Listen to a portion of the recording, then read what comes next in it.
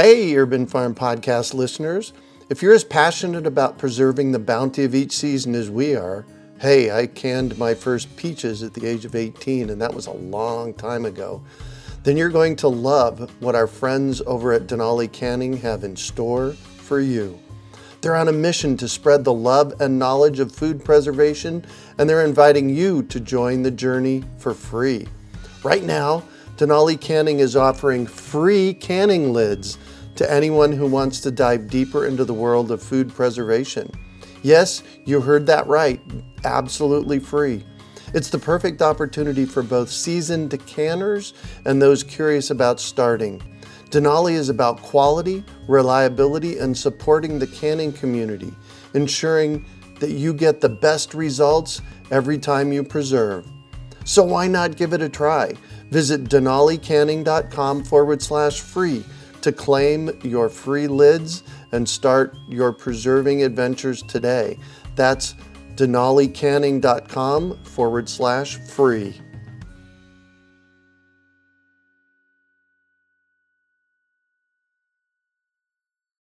Greetings, urban farmers, gardeners, and healthy food visionaries. Farmer Greg here, and welcome to the 535th episode of the Urban Farm Podcast, where every day we work together to educate and inspire you to become part of your food revolution. Today on our podcast, we have someone who has solutions for controlling unwanted volunteers in our farms and gardens.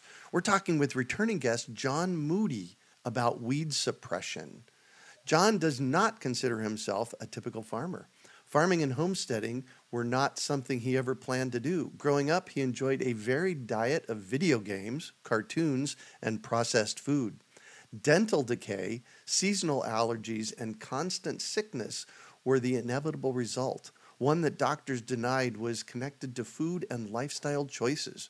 In his early 20s, he was waylaid by a duodenal ulcer, his body's warning that some things were dreadfully awry. Over the course of a year, he and his now wife, Jessica, completely changed their understanding of food, asking, what is food? How should it be raised? And how should it be prepared? This eventually led to moving out to the farm of their own and writing several books, including the Frugal Homesteader Handbook, the Elderberry Book, and Winning the War on Weeds. John, we got to meet you in podcast episode 116 in our early podcasting days. Welcome back to the show. Are you ready to rock weeds? I am. Thank you so much for having me back. Absolutely, and excellent. So can you bring us up to speed on what's been happening with you since we chatted last? So that was 4 years ago. Wow. So at that time, we had 4 kids. Now we have 5 kids. Congratulations. At that time, I don't think I had written any books, really in like the homesteader farmer field. And I think I'll have 5 by the end of this year finished. Wow. Congratulations on that. Yeah, that's been a hoot to make up for lost time. I realize like having kids and writing books are kind of mutually exclusive endeavors. Oh, yes. So it's been nice to get caught up on the writing side now that we're hopefully done on the having kids side of things. Right. Where in the world do you live? We're in Kentucky still. Oh, so we're still at the same property we've been at since, I guess it was around 2010, 2011 that we purchased this land. Nice. And tell me about the land. Our land is pretty typical for Kentucky. It's slightly hilly. When we purchased it, it was terribly overfarmed and overgrazed. So we had less than 0.5% organic matter. Oh my gosh, really? That's like desert soil. It's I always joke when I give my soil talk that I broke the tiller before I broke the soil. Because our soils, I can send you a few pictures to put in the notes. Our soil is like a moonscape. Oh, wow. But now in our main growing areas, we're running 20 to 25% organic matter. Nice. So it makes quite a substantial difference to successfully growing stuff. How much land do you have? We have 35 total acres. Wow, 35 acres. How cool is that? What are you doing with it all? Mostly, we have about 1.5 acres we use for perennial and annual vegetable and fruit production. Mm-hmm. And then the remaining land we use for pasturing and rotating pigs through. And if we decide to refence the farm, which is probably not something we're going to do because we're actually looking at moving in the coming year, we would go back to also raising cattle. So for the moment, we're mostly kind of winding things down on this property, getting everything good and tidy and ready for us to hopefully relocate. Oh, wow. What's the intent for me relocating? Are you going to downsize? Are you going to upsize? I don't know if we'll either downsize or upsize. It really depends on what we can find land-wise. And there's a host of interrelated reasons we want to relocate. When we purchased this farm, we were only a family of 4.5. Mm-hmm. And now we're a family of 7. And if you're a family of 5, this house and this farm would be perfect. But for a family of 7, it just doesn't quite work. Right. Got it. Yeah. And for our elderberry business, it'd be really great. We'd really like to have a certified kitchen on our property. Mm-hmm. And where we live, that's just not viable cost-wise. Got it. And I really, one of the reasons we want the certified kitchen on property is our kids are, part of their schooling is working in the farm, family, homestead business stuff. Wow. And so as soon as you move, like this is what I'm talking about in other talks, but for most of human history, where you lived and where you work weren't like completely sundered from one another and sundered from your family. Mm-hmm. And so we want to have that for our family, that where we live and where we work, both production and consumption happen in the same place. Yeah. That's interesting. That's what I do here at the Urban Farm. My office is on site. My gardens are on site. Most everything I do is here where I live. So I understand that. Yeah. And then if you have kids, they can actually be a part of any and all aspects of that rather than, you as an adult having your life and world and they as a kid having their life and world, and you intersect a few hours a day at best. Right. Yeah. Wow. So I do want to get to the weeds, but something in your bio really kind of hit my interest. When I was younger, and I'm older than you are, but in the 70s, I used to have all of these stomach problems, so much so they had me in the hospital. They were doing, all kinds of tests on me. They couldn't figure out what the heck was wrong with me. They never bothered to ask me what I was eating. And back in the 70s and early 80s, I would eat at Wendy's up to 10 times a week. That means I was eating there sometimes twice a day, and I'd eat a burger and fries and an iced tea. And the doctors never bothered asking me what I was eating. And it turns out in 1991, I stopped eating red meat altogether for a myriad of reasons, and my stomach problems magically disappeared. It sounds to me like you have a similar story. Yeah, I mean, I grew up eating, basically a standard American diet, lots of refined carbohydrates, processed vegetable oils, low quality industrial meats and whatnot. And it eventually, I had enough antibiotics as a child to qualify as my own CAFO animal operation. There you go.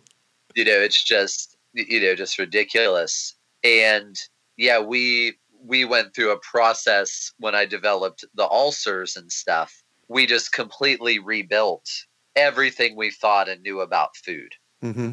So it was quite the journey. Like I always joke that we went all the way down the rabbit hole because we were like, the people shopping at Walmart and Sam's Club, to the people who now home birthed 5 children, Yeah.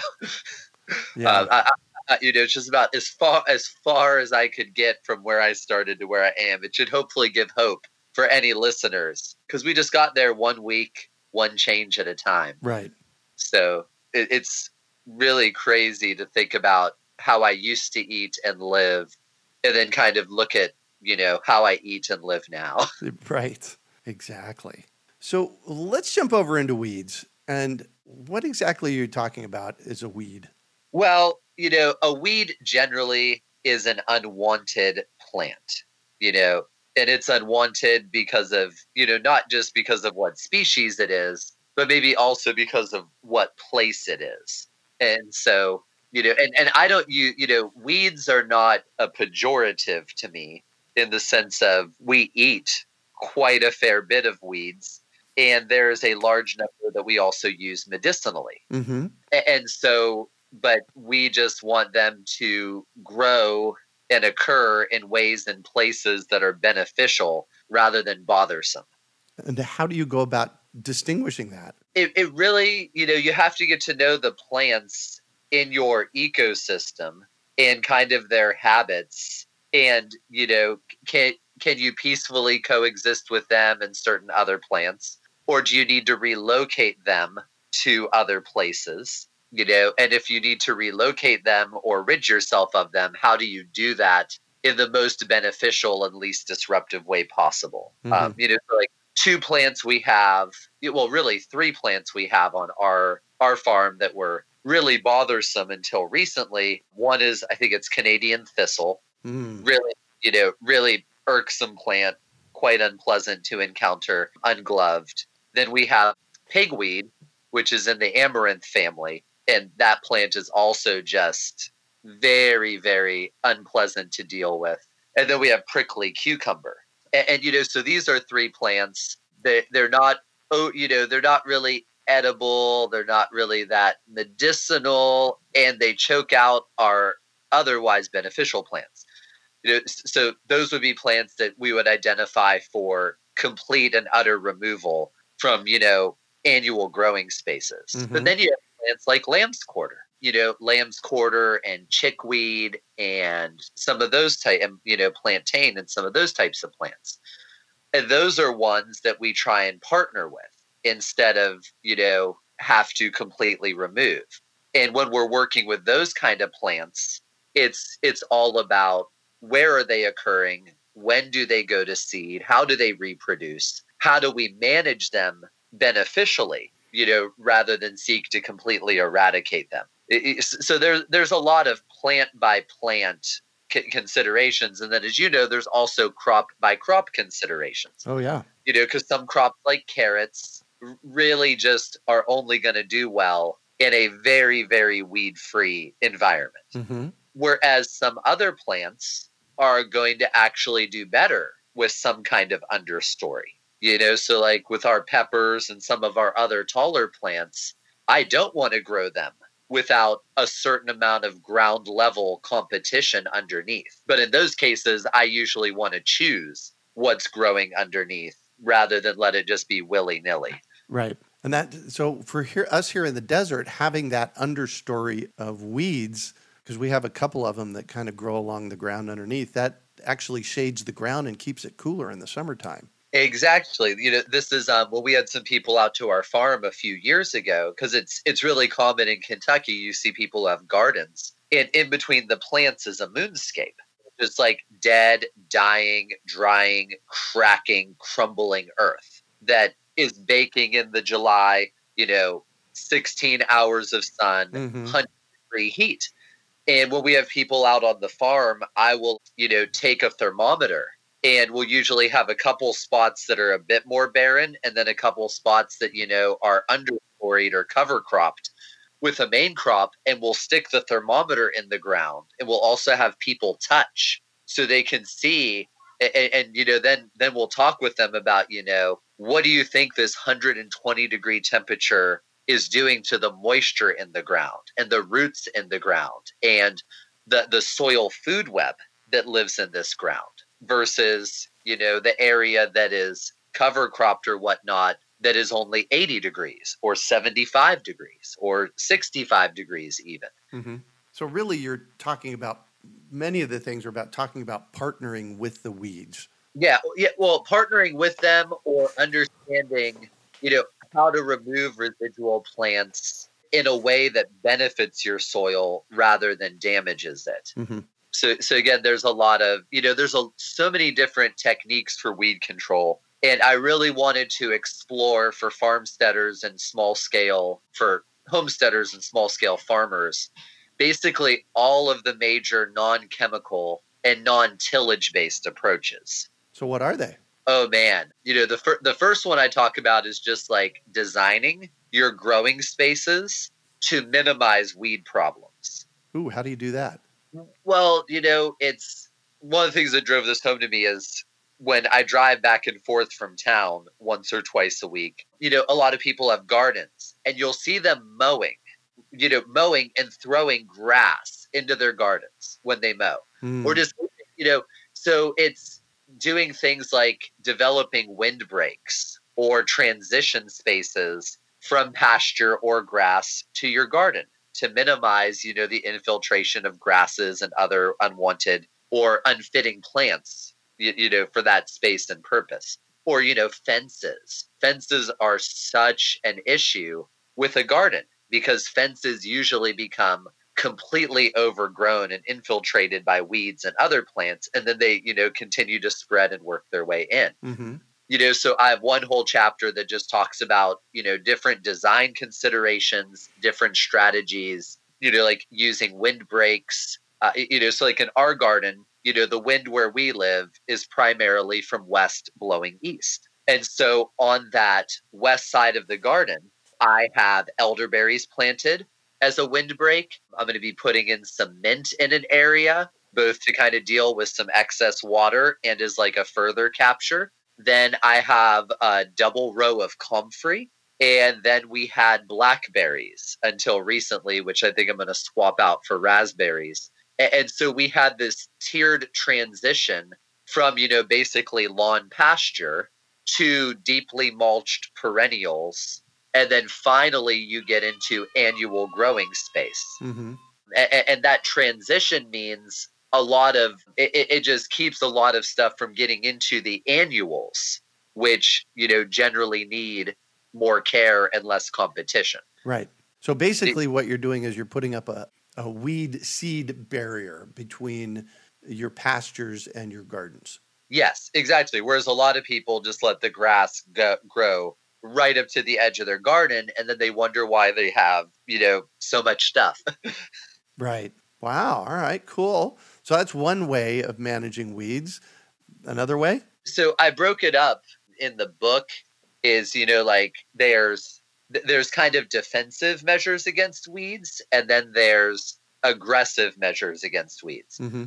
So defensive measures are like cover cropping, so basically instead of letting nature choose what grows alongside your plants, be intentional and selective, and you decide what's going to grow along with your plants. Mm-hmm. So cover cropping and companion planting. And, because those are such great strategies for both improving your soil or improving, productivity of a space, at the same time. And really, like last year in our high tunnel, I did some experiments where I grew rows of cucumbers, and then right kind of tightly nestled underneath the cucumbers, I grew basil. And then underneath the basil, I grew bush beans. Oh, wow.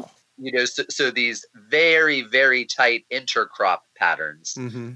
that made it so like there's very, very little weeding to do because there's just not a lot of light, getting to the soil, which encourages germination and whatnot. And a lot of resources are tied up and a lot of chemicals are being put out by those plants that help suppress germination. But then you're getting a lot of root matter in the soil. The beans are fixing nitrogen for subsequent plants, and you're getting a high value crop in between a mid value and a lower value crop, but all in a very, very low space. Mm-hmm. Or out in the field, I really, really love, companion planting with clovers. Oh, yes. Because then again, you're getting, I love talking about growing your own fertilizer. Because one of the biggest problems I run into when I do consulting with people, a lot of people, they basically tend to use a lot more nitrogen. Mm-hmm. And they use phosphorus and potassium in their growing spaces. So a lot of growers over time end up, but the main way a lot of people want to get nitrogen into their growing spaces is from animal manures. Right.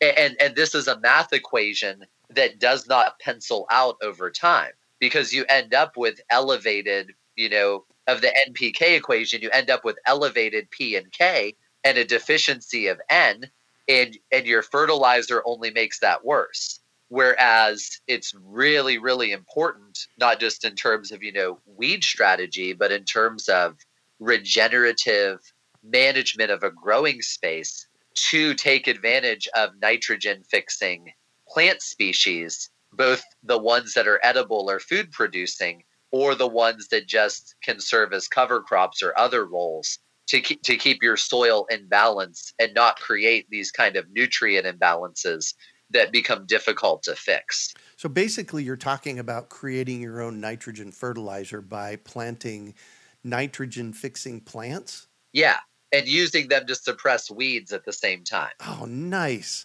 Man, that is permaculture in action. Yeah, well, and it's also just like, I have 5 kids. Life is already busy and difficult. Right. I don't want to create other problems for myself. Yeah. So whenever nature offers solutions, I'm always a big fan. Yeah. One of the ways to manage weeds also, and I do this, and I was doing this in my front yard yesterday, because lamb quarters grows wild in my yard. Yep. And I like to say that weeds are pioneer species. They show up early. They do the heavy digging for us. I've seen some reports recently that say that weeds are much more nutrient dense than a lot of the groceries we're buying. And so one of the things that I do is I manage the seed production on them. So when they start going to seed, I just break off the seed tops and get rid of those.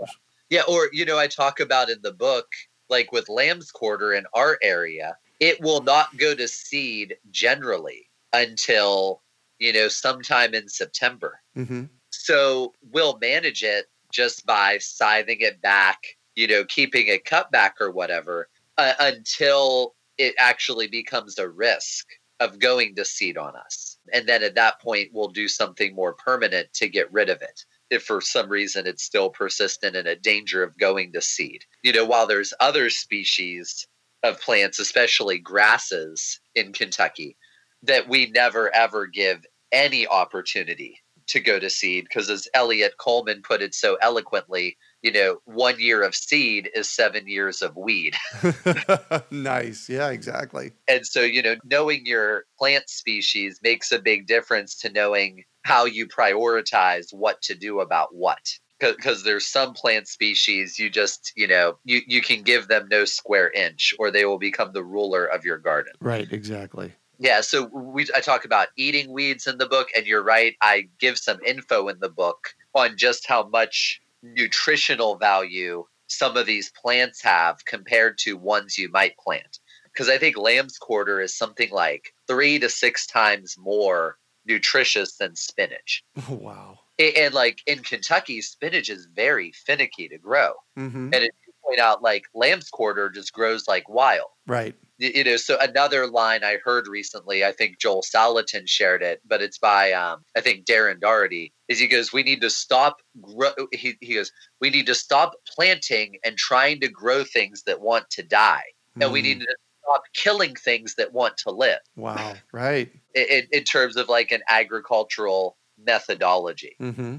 So we've really, over the years, there's a lot of things we don't try and grow anymore, because if it wants to die, then why are we trying to grow it? Why don't we find plants that really want to live where we live and grow where we are? Yep. So other strategies I talk about, I go over solarization and oculation, since those are 2 techniques that have become more and more popular. And I wanted people to understand kind of what they do, what they don't do, and how best to use those 2 techniques, since they really can be quite effective. That's more aggressive. Yeah, and that's on the aggressive side, more aggressive weed removal techniques in terms of knocking back the soil seed bank and, really reducing the number of viable plants you're going to have to deal with in an area. Cool. And how effective is mulching? The effectiveness is mulching all depends on the mulch you're using, the timing of its application, and the type of weeds that you're trying to suppress. So, and this is why mulching has such mixed reviews, because there's, some species, I think one of them is like crabgrass that some people have that just like grows laterally, some weed species mulching can actually make it worse. Yeah. Yeah. So So we use mulching very heavily. My personal preference is for aged wood chip mulches. Mm-hmm. I think all the research shows that they are just by and far the best mulch, but they're also incompatible with a number of crops and crop planting techniques.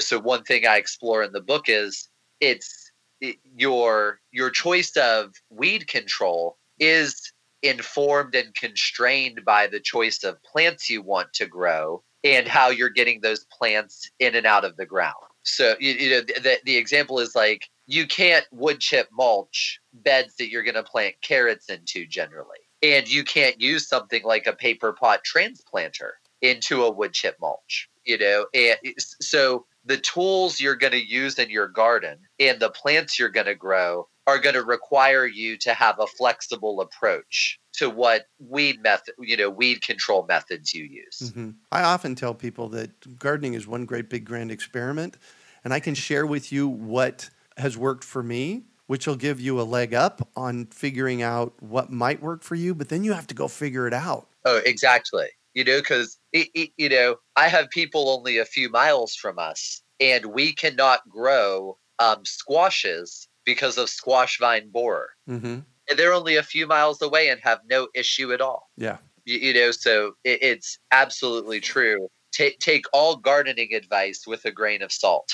Right. And then go experiment and figure out what works for you. So I'm going to assume that you're not going to use any chemicals. No, we don't use, we've tried horticultural vinegar mm-hmm. just because I wanted, if you're going to write about a book about things, then you should have experience what you're writing about. And so we've tried a few. We've also tried some of the homemade weed control sprays that are like vinegar, Dr. Bronner's soap, Epsom salts, and whatnot. So we've tried some of those non-persistent, organic approved type chemicals. And I discuss those in the book, but I generally don't find them overly effective for the cost and time investment. They work really well, like if you're maintaining cracks in a concrete patio or, a brick path or something. Right. But in your growing spaces, I've been pretty unimpressed. That's a good way of putting it. So by those, especially again, compared to like well-timed oculation, well-timed solarization, well-deployed, biomulches, cover cropping and other things. Do me a favor. You've used that word twice now, oculation. It's a word that some of our listeners might not be familiar with, and quite honestly, nor am I. Tell us what that is. Yeah. So if you're listening and you guess that it's related to the word occult, which means dark, you're a winner. Ah. So oculation is basically when you cover the ground with a dark, generally black tarp of some kind. Mm. And you usually do this. One of the reasons a lot of growers like oculation is you generally do it off growing season. Right. For those who actually have an off growing season. So like here in Kentucky, I would be oculating January, February, March outdoors, into April. And what happens is, you do whatever prep you need to do to the ground and you install your tarp over the ground, and the tarp traps moisture, but it also warms the ground, and that causes, seeds to germinate. Mm-hmm. But when they germinate, they subsequently suffocate and die because there is no light, there is no air. So it's and the other nice thing with oculation is it warms the soil for you, so you can get a couple week up to a month bump in terms of how early you can transplant. Oh, right. So it's a really, it's a technique that works with the soil rather than against the soil. All you're doing is tricking plants into germinating at a time when they'll have no hope of actually making it. Yeah. So this is the kind of the opposite of solarizing then, because we solarize our soil here sometimes in the desert, but we do that in the summertime, and basically we're cooking the weeds. Yep, exactly. Yeah, so solarization, and people sometimes use the words wrongly, but in solarization, you're using clear, usually greenhouse grade plastic to allow and capture as much incoming solar energy as possible to raise the temperature of the soil temporarily, which one will sterilize any seeds in the top few inches of soil, rendering them unviable. But solarization also has some benefits if you're dealing with certain disease problems in your soil. Oh, yes. So, and then I know in California, a few large-scale organic growers of different crops are using a technique called biosolarization, where you will incorporate a tremendous amount of biomass into the soil first, and then you will solarize it. So you basically get composting action plus solarization, and you can eliminate, all sorts of problematic species of nematodes and a number of soil-borne pathogens and diseases this way, while really restoring and improving an area of soil at the same time. Wow, that's a cool idea. It's really neat because, they're doing it with, like some of the waste streams they're using to do this are, like the shell nut industry in California is a huge industry. Mm-hmm. So tens of millions of pounds of nuts. Well, what happens to all of those shells? They're reincorporating them into the soil through biosolarization. And the heat would help it break down more quickly. Exactly. So you're putting a ton of organic matter into the soil, improving the soil's aeration and water retention. So obviously biosolarization isn't a technique that you do all the time, but it's a technique to consider if you have some marginal or poor land that you're wanting to put an orchard into, mm-hmm. or something similar. It's a really neat technique to consider if you have to improve your soil anyway, and you also need to remove, you need to transition from pasture to orchard or something. Wow. And who would have ever thought in a weed book we'd be talking about biosolarization? Well, I tried to cover them all. Nice. Nice. So tell us a little bit more about your book and what it's called and where we might be able to find it. Yeah, it's called Winning the War on Weeds, and you can get it at my website, which is johnwmoody.com. Perfect. And you recently did something that's really cool that I'm hoping maybe I can attend this next year, and that's called your Rogue Food Conference. Tell us about it. Oh, goodness. So about 3 or 4 years ago, I was at a Mother Earth News Fair, and Joel Salatin and I were having lunch together. And Joel looked at me and he said, I have an idea for a conference. And this is basically the conference Joel has always wanted to go to. Oh, so nice. And he's always been waiting for someone to put on a conference like this. And then he realized no one was going to ever do this. Mm-hmm. So he convinced me to do it. Nice.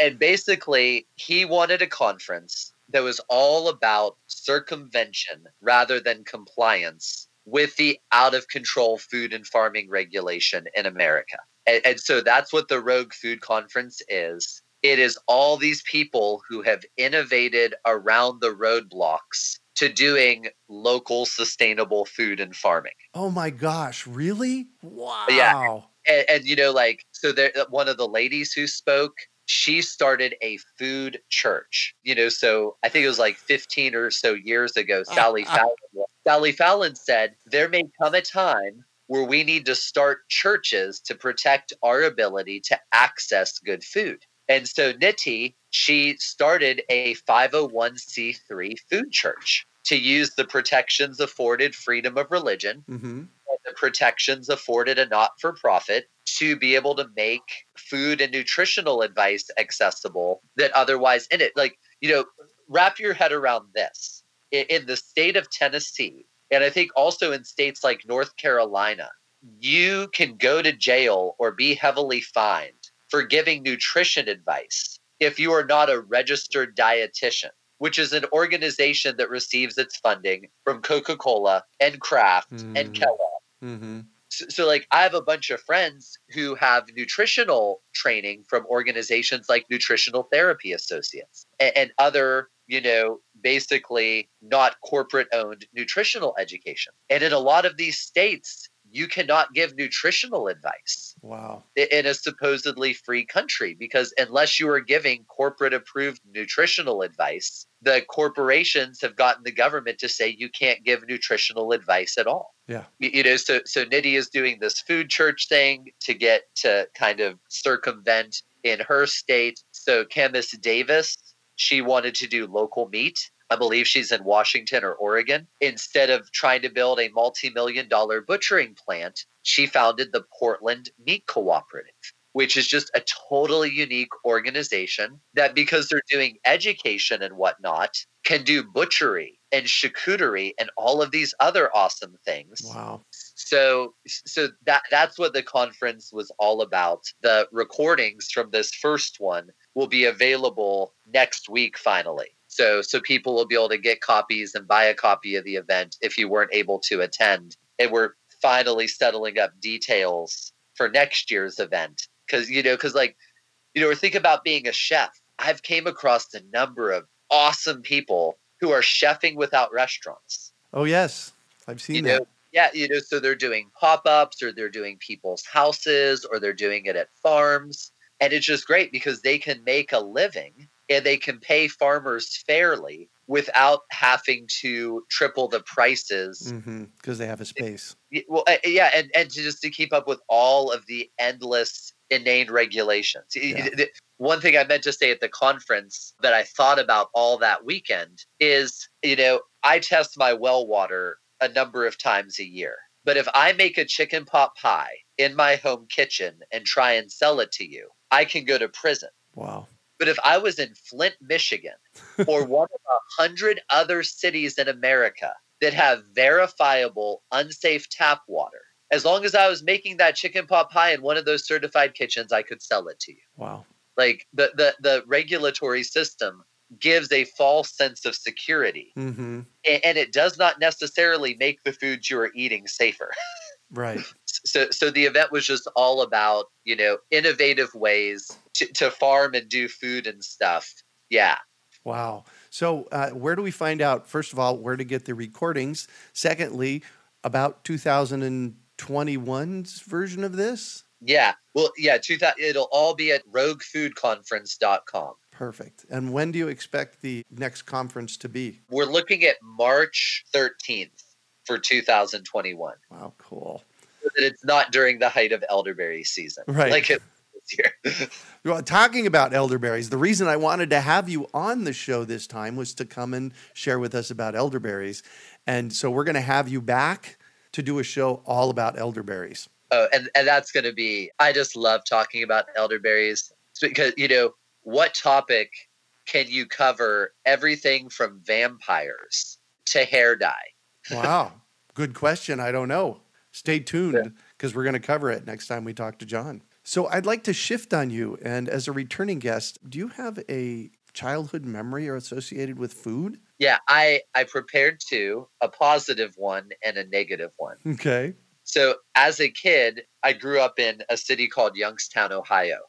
And Youngstown had, and I believe still has to some extent, though not as much, just a very, very strong ethnic food culture. So when I married my wife, my sister would talk about these foods like wedding soup and all of and cookie tables for Christmas cookies. And pizzelle, and my wife had never heard of any of these foods or things. But as a kid growing up, every holiday was just marked by this celebration of traditional foods, tied to one's history and family. And so, I just always think about the cookie table, not in terms of its healthfulness, right, but in terms of the traditions and things it points to. So that's a positive food memory. And then my negative food memory, when I was probably about 8 or 9 years old, maybe a little older, but somewhere in that ballpark, I remember having saved up to purchase the newly released Hershey's mint chocolate bars. So this is when Hershey came out with a mint version of their chocolate bar. And I walked up the road to our local grocery store and I bought one of these mint chocolate bars and I ate it. And that night I got one of the worst stomach bugs Mm. I had ever had in my entire life. And to this day, I can't even look at a Hershey bar Yeah. without that sensation of just like feeling deathly ill. The reason I asked this question to returning guests is because these are things that happened decades ago and they stay with us. Yeah, food leaves. Food is more than just calories and, nutrients. Mm-hmm. Yeah. Mine is, I used to go hang out in Vancouver, Canada from Phoenix with my grandfather in his beehives. It left a lasting impression. So you'd go, why would you have to go to Canada for his? Was he from Canada? Yeah, my grandparents lived in British Columbia when I was younger, and so we'd go up there once a summer and visit. And they had a 40-acre farm, and that, as far as I can tell, that's kind of what planted the seeds for me doing what I'm doing today. Man, that must have been amazing. Mm-hmm. Yeah. So especially to go from southern United States to Canada in the summer. Yeah, it was epic. That is for sure. Well, thank you so much for joining us on the show today, John. Oh, thank you so much again for having me. I can't wait to come back, and we will have a fascinating time talking all about elderberries soon. Elderberries. And you know what? Before the conference next in 2021, we should have you back talking about the Rogue Food Conference as well, and we'll do it in plenty of time so that people can get tickets if they want. Okay, great. Thank you so much. Absolutely. You know what?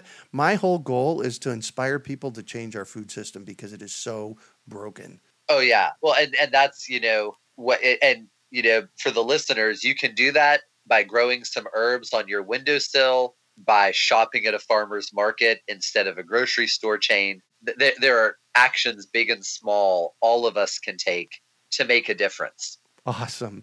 And that was the question I didn't ask, and that was for the new piece of advice. So thank you so much for that. That was awesome. And how can our listeners get a hold of you? Again, my website's johnwmoody.com. I'm also on Facebook, and our elderberry business is on Instagram and on Facebook, Abby's Elderberry. Nice, nice. You can also find show notes from today's podcast at urbanfarm.org/John W. Moody. And if you want to hear more from John, you can find our episode 116 of the podcast at urbanfarm.org/J. Moody. We hope you enjoyed today's episode of the Urban Farm Podcast. Remember to listen for tips, advice, and resources to help you on your journey with urban farming. You can find us on the web at urbanfarm.org or send us an email to podcast@urbanfarm.org. In the words of Vincent van Gogh, great things are done by a series of small things brought together. Be encouraged that with each lesson learned and skill developed, you are one step closer in the direction of your dreams. Hey, Urban Farm Podcast listeners. If you're as passionate about preserving the bounty of each season as we are, hey, I canned my first peaches at the age of 18, and that was a long time ago. Then you're going to love what our friends over at Denali Canning have in store for you. They're on a mission to spread the love and knowledge of food preservation, and they're inviting you to join the journey for free. Right now, Denali Canning is offering free canning lids to anyone who wants to dive deeper into the world of food preservation. Yes, you heard that right, absolutely free. It's the perfect opportunity for both seasoned decanners and those curious about starting. Denali is about quality, reliability, and supporting the canning community, ensuring that you get the best results every time you preserve. So why not give it a try? Visit denalicanning.com/free to claim your free lids and start your preserving adventures today. That's denalicanning.com/free.